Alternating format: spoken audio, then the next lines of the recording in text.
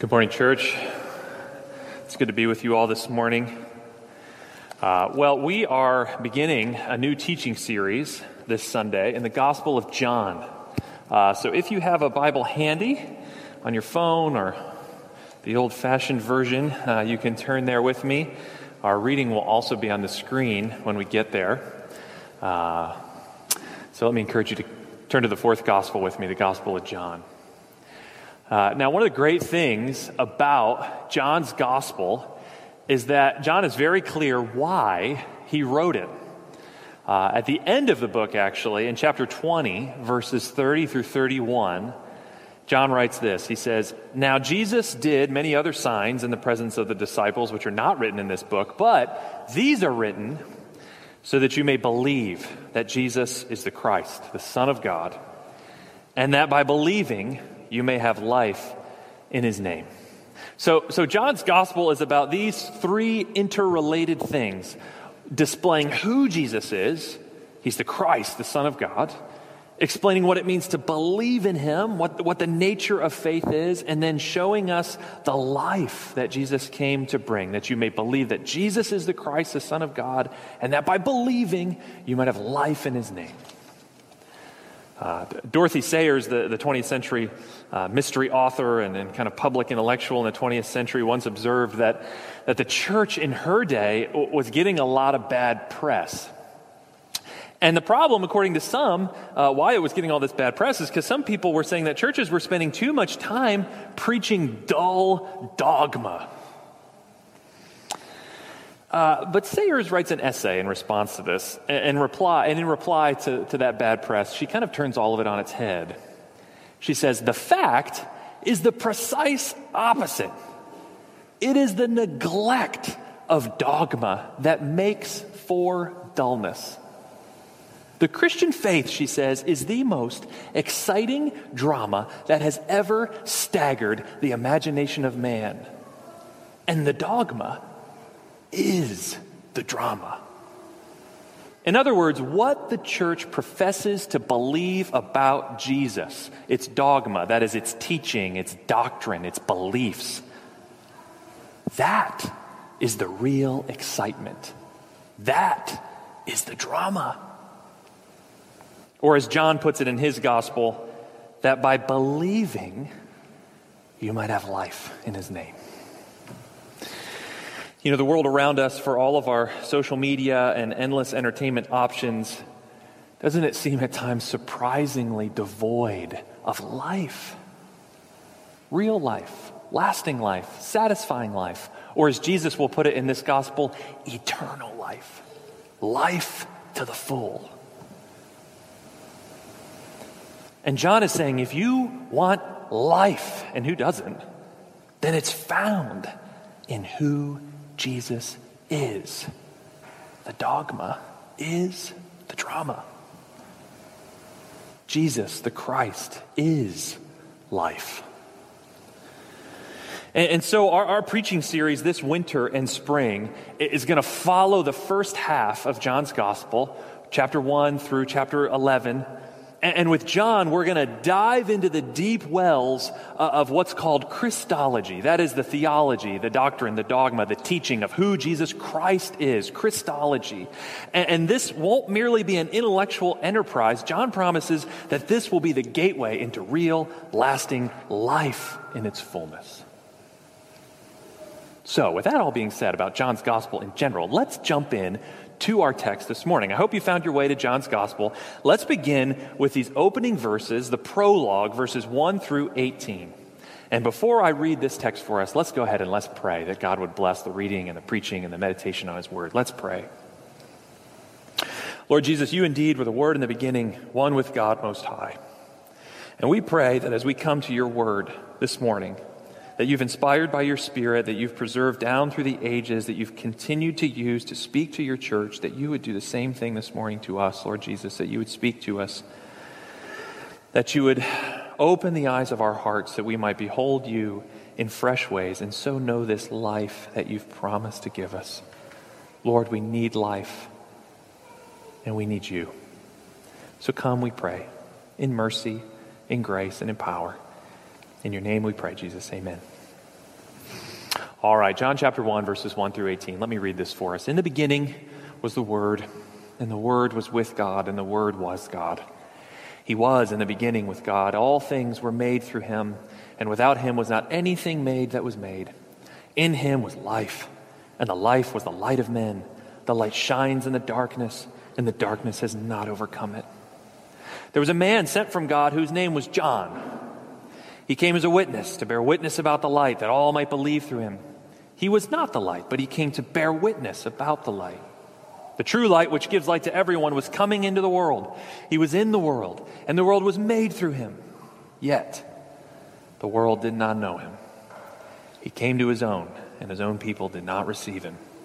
But to all who did receive him, who believed in his name, he gave the right to become children of God, who were born not of blood, nor the will of the flesh, nor of the will of man, but of God. And the Word became flesh and dwelt among us. And we have seen his glory, glory as of the only Son from the Father, full of grace and truth. John bore witness about him and cried out, "This was he of whom I said, 'He who comes after me ranks before me, because he was before me.' For from his fullness we have all received grace upon grace. For the law was given through Moses, grace and truth came through Jesus Christ. No one has ever seen God, the only God who is at the Father's side. He has made him known." Now, St. Augustine apparently once said that John's gospel is deep enough for an elephant to swim in and shallow enough for a child not to drown. So as we navigate these first 18 verses this morning, we want to try to plumb the depths, but we don't want to lose the forest for the trees. And the central thing John wants to say about Jesus here is that he is what he calls the Word of God. The Word who was with God, the Word who is God, who became flesh and dwelt among us. The Word is Jesus. Now, in John's day, the idea of a word or the logos, which is what the word is in Greek, was to the Greek mind, the word, the logos, was sort of the rational principle underlying everything. To speak of the logos was to speak about, in some ways, the grain of the universe. And if we could just align ourselves with that, then, well, life would be good, or at least as good as we could get. We'd find harmony, we'd find peace, we'd find wisdom, we'd find resilience, if we sort of got in tune with the Word. But the Hebrew idea of the Word or the Logos, the biblical idea throughout the Hebrew Scriptures, is much richer than that, even. For the Word of God in the Bible was God's own personal, dynamic self-expression in creation and in redemption. The Word of God was God in action, creating, revealing, saving. And to be encountered by this Word was not just to find sort of harmony with the universe, but to encounter one's Creator, the very glory of all being and the very end and goal of all human existence. So John wants to tell us that this Word, that for both the Greek secular mind and for the Hebrew biblical worldview, which meant life, John wants to tell us about this Word. He wants to say, here's the Word. But like a good writer, he keeps us in suspense about who this Word is until the end of verse 17, where he finally says, this Word we've all been looking for is Jesus Christ. Jesus is the Word. What you're looking for, it's Him. What the Greeks have been searching for, what the Hebrews have been waiting for, it's here, it's now. We've seen Him. It's Christ. Now, what does John want to tell us about this Word of God, who is Jesus? What does he want us to see? What does he want us to know about the Word? Well, this prologue that kind of sets up all of John's gospel and lays down a lot of the themes that we're going to unpack over the coming months, this prologue kind of falls roughly into two halves. There's verses 1 through 13, and there's verses 14 through 18. And we're going to look at each of those halves this morning and see what John wants to tell us about this Word. And the big idea of the first half, verses 1 through 13, is this. John is going to say, because the Word is fully God, because this Word is fully God, we can enter into God's family. Because the Word's fully God, we can enter into God's family. So let's notice how John goes about saying this. Verses 1 through 5 are a clear statement that the Word is fully God. First, notice that the Word shares God's eternity. In the beginning, John says, was the Word. Now that reference in the beginning, that's a reference to the very opening line of the Bible, right? Genesis 1:1. In the beginning, God created the heavens and the earth. And in that timeless eternity, in the beginning, where God always is, there too, John says, in the beginning was the Word. The Word shares God's eternity. Second, John says the Word is an intimate relationship with God. The Word was with God. Now, that preposition with here means something like toward, and a lot of scholars see that as indicating something like a face-to-face intimacy. The Word was with God. But then third, John will say the Word is one with God. The Word was God.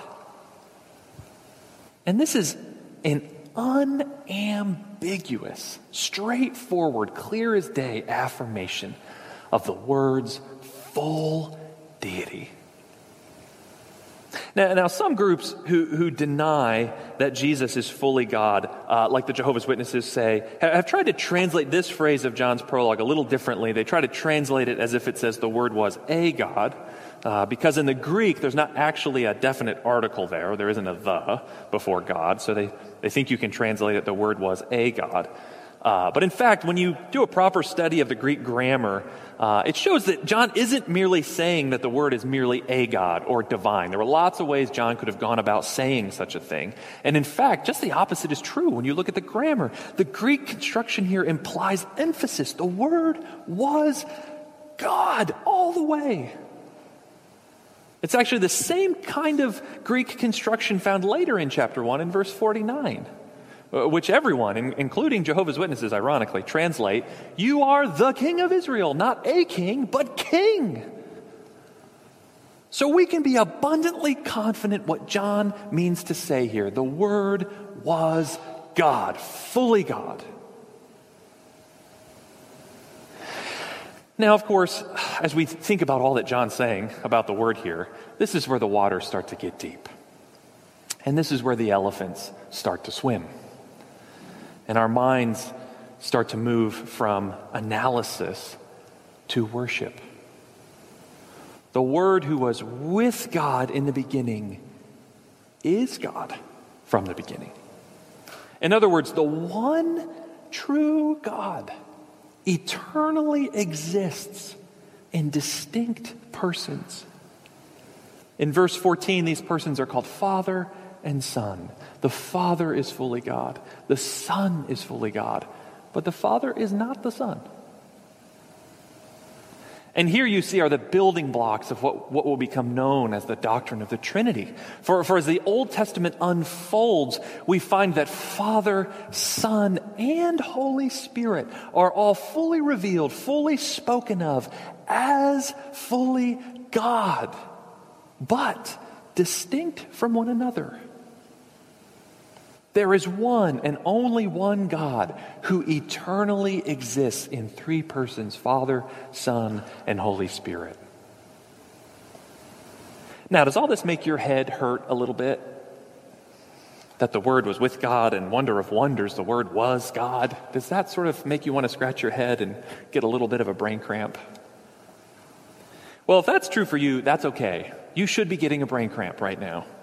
The doctrine of the full deity of the Word, friends, is not an intellectual puzzle to figure out. The fact that the godness of God is Trinitarian isn't a problem to solve, but it's a reality to worship. The one in three, the three in one. And after all, when you think of it, it's a bit comforting, isn't it, to think that God is bigger and more mysterious and more full of wonder than our finite little minds can wrap themselves around, isn't it? We're talking about God, after all. And not just an attribute of God, but God's own identity, who He is. Surely if God's identity, His triunity, is a bit beyond our grasp, that's okay. You know, we shouldn't expect to catch a hurricane like we might catch a football, right? And so we shouldn't expect to figure out God the way we figure out a math problem. But you know, if in the opening of John's prologue here, the elephants are swimming, let's not forget that we, the little children, aren't meant to drown. Having driven home that the Word is fully God, John goes on to tell us the good news. Because the Word is fully God, we can now join the family of God.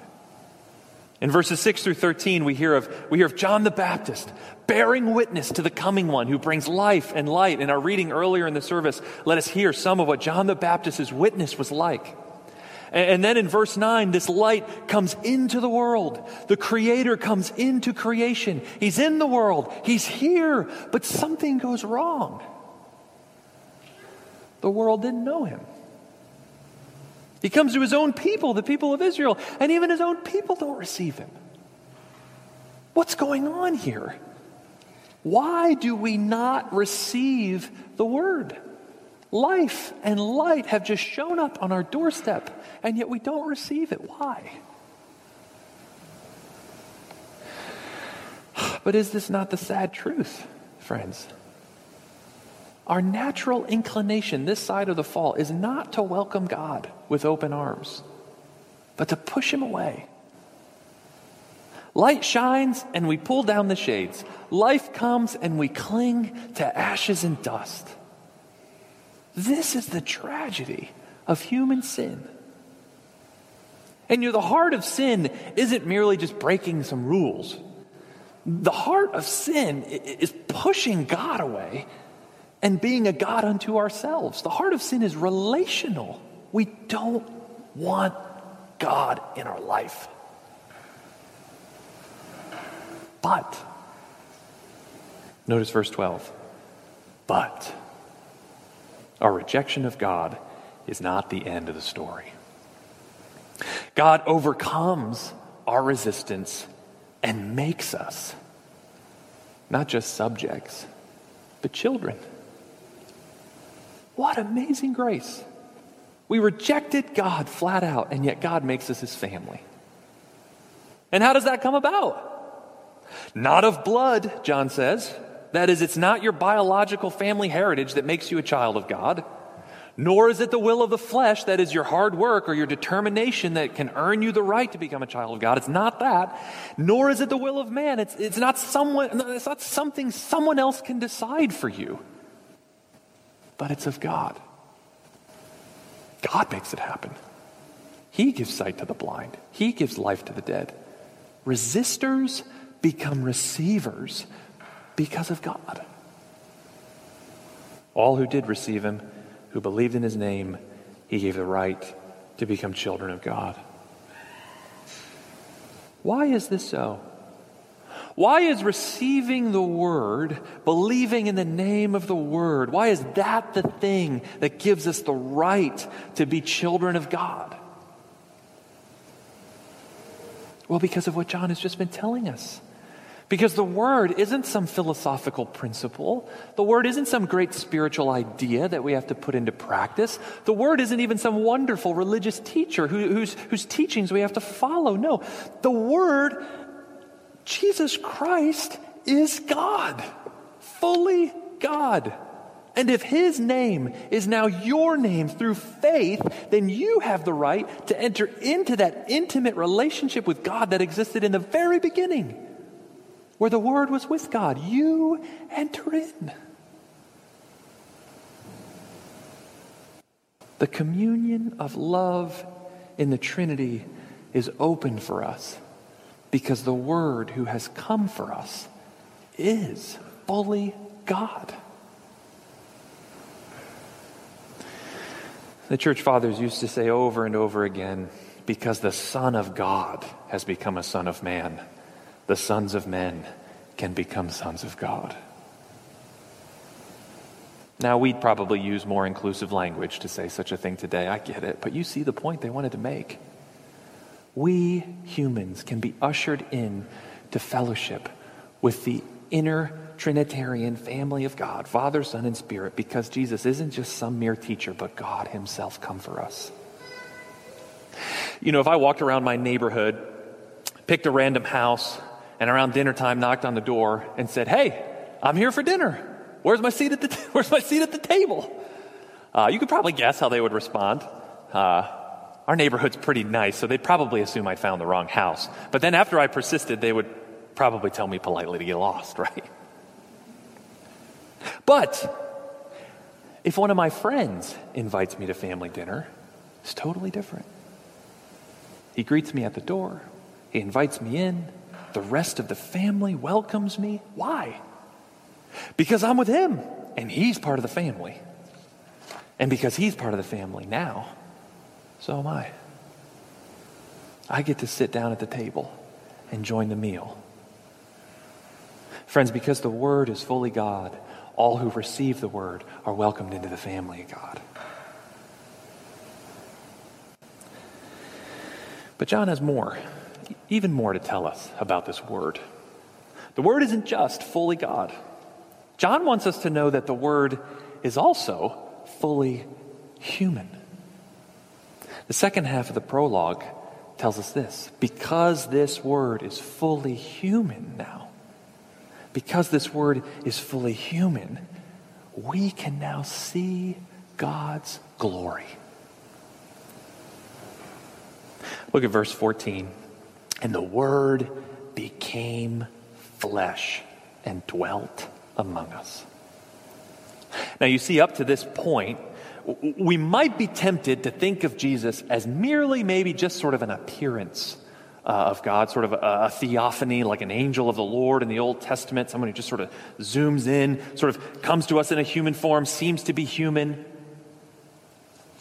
But no, John says, Jesus didn't just seem to be human. The Word became flesh.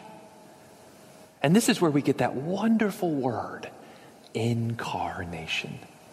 The Word became flesh, incarnate. Jesus, who was fully God, was not also just partially human. He wasn't sort of human. He wasn't half God and half human, like some kind of mermaid. He was fully human. He became flesh. But how, we ask, how can God become a fully human being without losing his godness? And here again, the pool deepens and the elephants start to swim. C.S. Lewis once said that the incarnation is the grand miracle. In one person, Jesus, are two natures, the fullness of humanity and the fullness of God, without confusion, without change, without division, without separation. That's how the church would define it in 451 at the Council of Chalcedon. Beautiful language, isn't it? Fully human, fully divine, without confusion, without change, without division, but without separation. And this again, friends, is where our biblical analysis needs to give way to worship. Again, Dorothy Sayers writes, "From the beginning of time until now, the incarnation is the only thing which has ever really happened. We may call this doctrine exhilarating, or we may call it devastating. We may call it revelation, or we may call it rubbish." But then she says, "But if we call it dull, then what in heaven's name is worthy to be called exciting?" The Word became flesh and dwelt among us. Now, the implications of the incarnation are limitless. The implications that God has become a fully human being are limitless. It takes the whole New Testament to begin to define it, and for all eternity we will plumb its depths. When it comes to the atonement, when it comes to human suffering, when it comes to everything, the incarnation is the only thing that has ever really happened. But here in John's prologue, he points to one, just one, of these massive implications. Because this word is fully human now, we can, at long last, see God in his glory. God, without mediation, without reserve, dwelt among us. The word dwell here in verse 14 is the same verb that was used for the tabernacle in the Old Testament. That physical place where God's glory dwelled among the people of Israel. Where is that place now? If we want to know what God is like, where do we look? Do we look to the tabernacle or the temple? Do we stop there? Do we scour the religious sites strewn around the world? Do we try to find and see what God is like there? Do we pore over religious texts and all the writings that have been stored up and handed down throughout all the great world religions? Or perhaps do we forsake all that, head out into nature, look at the stars, look at the mountains? Where do we go now to know God and what he's really like? The answer that John gives in his prologue is as scandalous as it is wonderful. And this is what the church has proclaimed from the very beginning. If you want to know God, if you want to really know him, then you must look in the face of the man, Jesus Christ. Here, God has become flesh and made himself fully known. Yes, the law was given through Moses, but grace and truth came through Jesus Christ. And that means, brothers and sisters, we don't have to guess anymore. We don't have to grope in the dark anymore. In the flesh of Jesus, we see the glory of God, the mercy of God, the justice of God, the gentleness of God, the firmness of God, the faithfulness of God. And supremely, on the cross, in the flesh of Jesus Christ, the self-giving love of God. If you want to know God, look no further than the person of Jesus. And it's no wonder that John says that this is grace upon grace. It's just a piling up, a superabundance of grace. You know, when I want to really connect with my children, what do? I get down low, I get next to them, I try to speak in words they can understand. I stoop down to try to meet them. And God, who once thundered on Sinai, God who stretched the heavens and galaxies into place, this God has gotten down to our level. God has stooped. Not just to take up symbolic residence in a tent or a temple like the Old Testament. No, in the very flesh that we inhabit, in our very human nature, God has come. He stooped down to our very level. He's shown himself to us literally, face to face. No one has ever seen God. But the only God who's at the Father's side, the Son, he has made him known. To wrap things up then, let me put it this way. The life we were created for, the life that we long for, behind every desire and every longing of the human soul, that life, friends, is to know God and to be known by God. To see God's glory and to join his family forever. And the good news is this: because Jesus the Word is fully God, he can bring us up with him. And because Jesus, the Word, is fully human, he can bring God down to us. In the Word made flesh, we can know God and we can be known by God forever. So do you know this Word, this Jesus? Have you received him and believed in him? And is your spiritual life completely centered on him? A soul without Jesus is like a ship without a sail. It just drifts with the tides, never reaching the harbor. But make this Word, this Jesus, the heartbeat of your life. And then you and I will know life, and we will know it to the full. Let's pray together.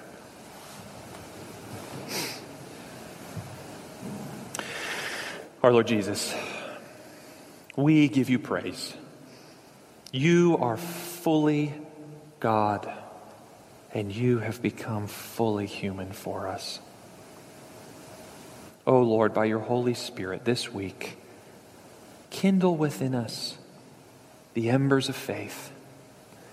Fan them into a burning flame of love, devotion, service, and sacrifice for you. Would we be simply enraptured by the wonder of who you are? And would everyone we encounter this week in this broken world that needs your mercy and grace so much, Lord, would they see in us a little taste of glory and of family that you have provided for us in him? We pray this in Jesus' name. Amen.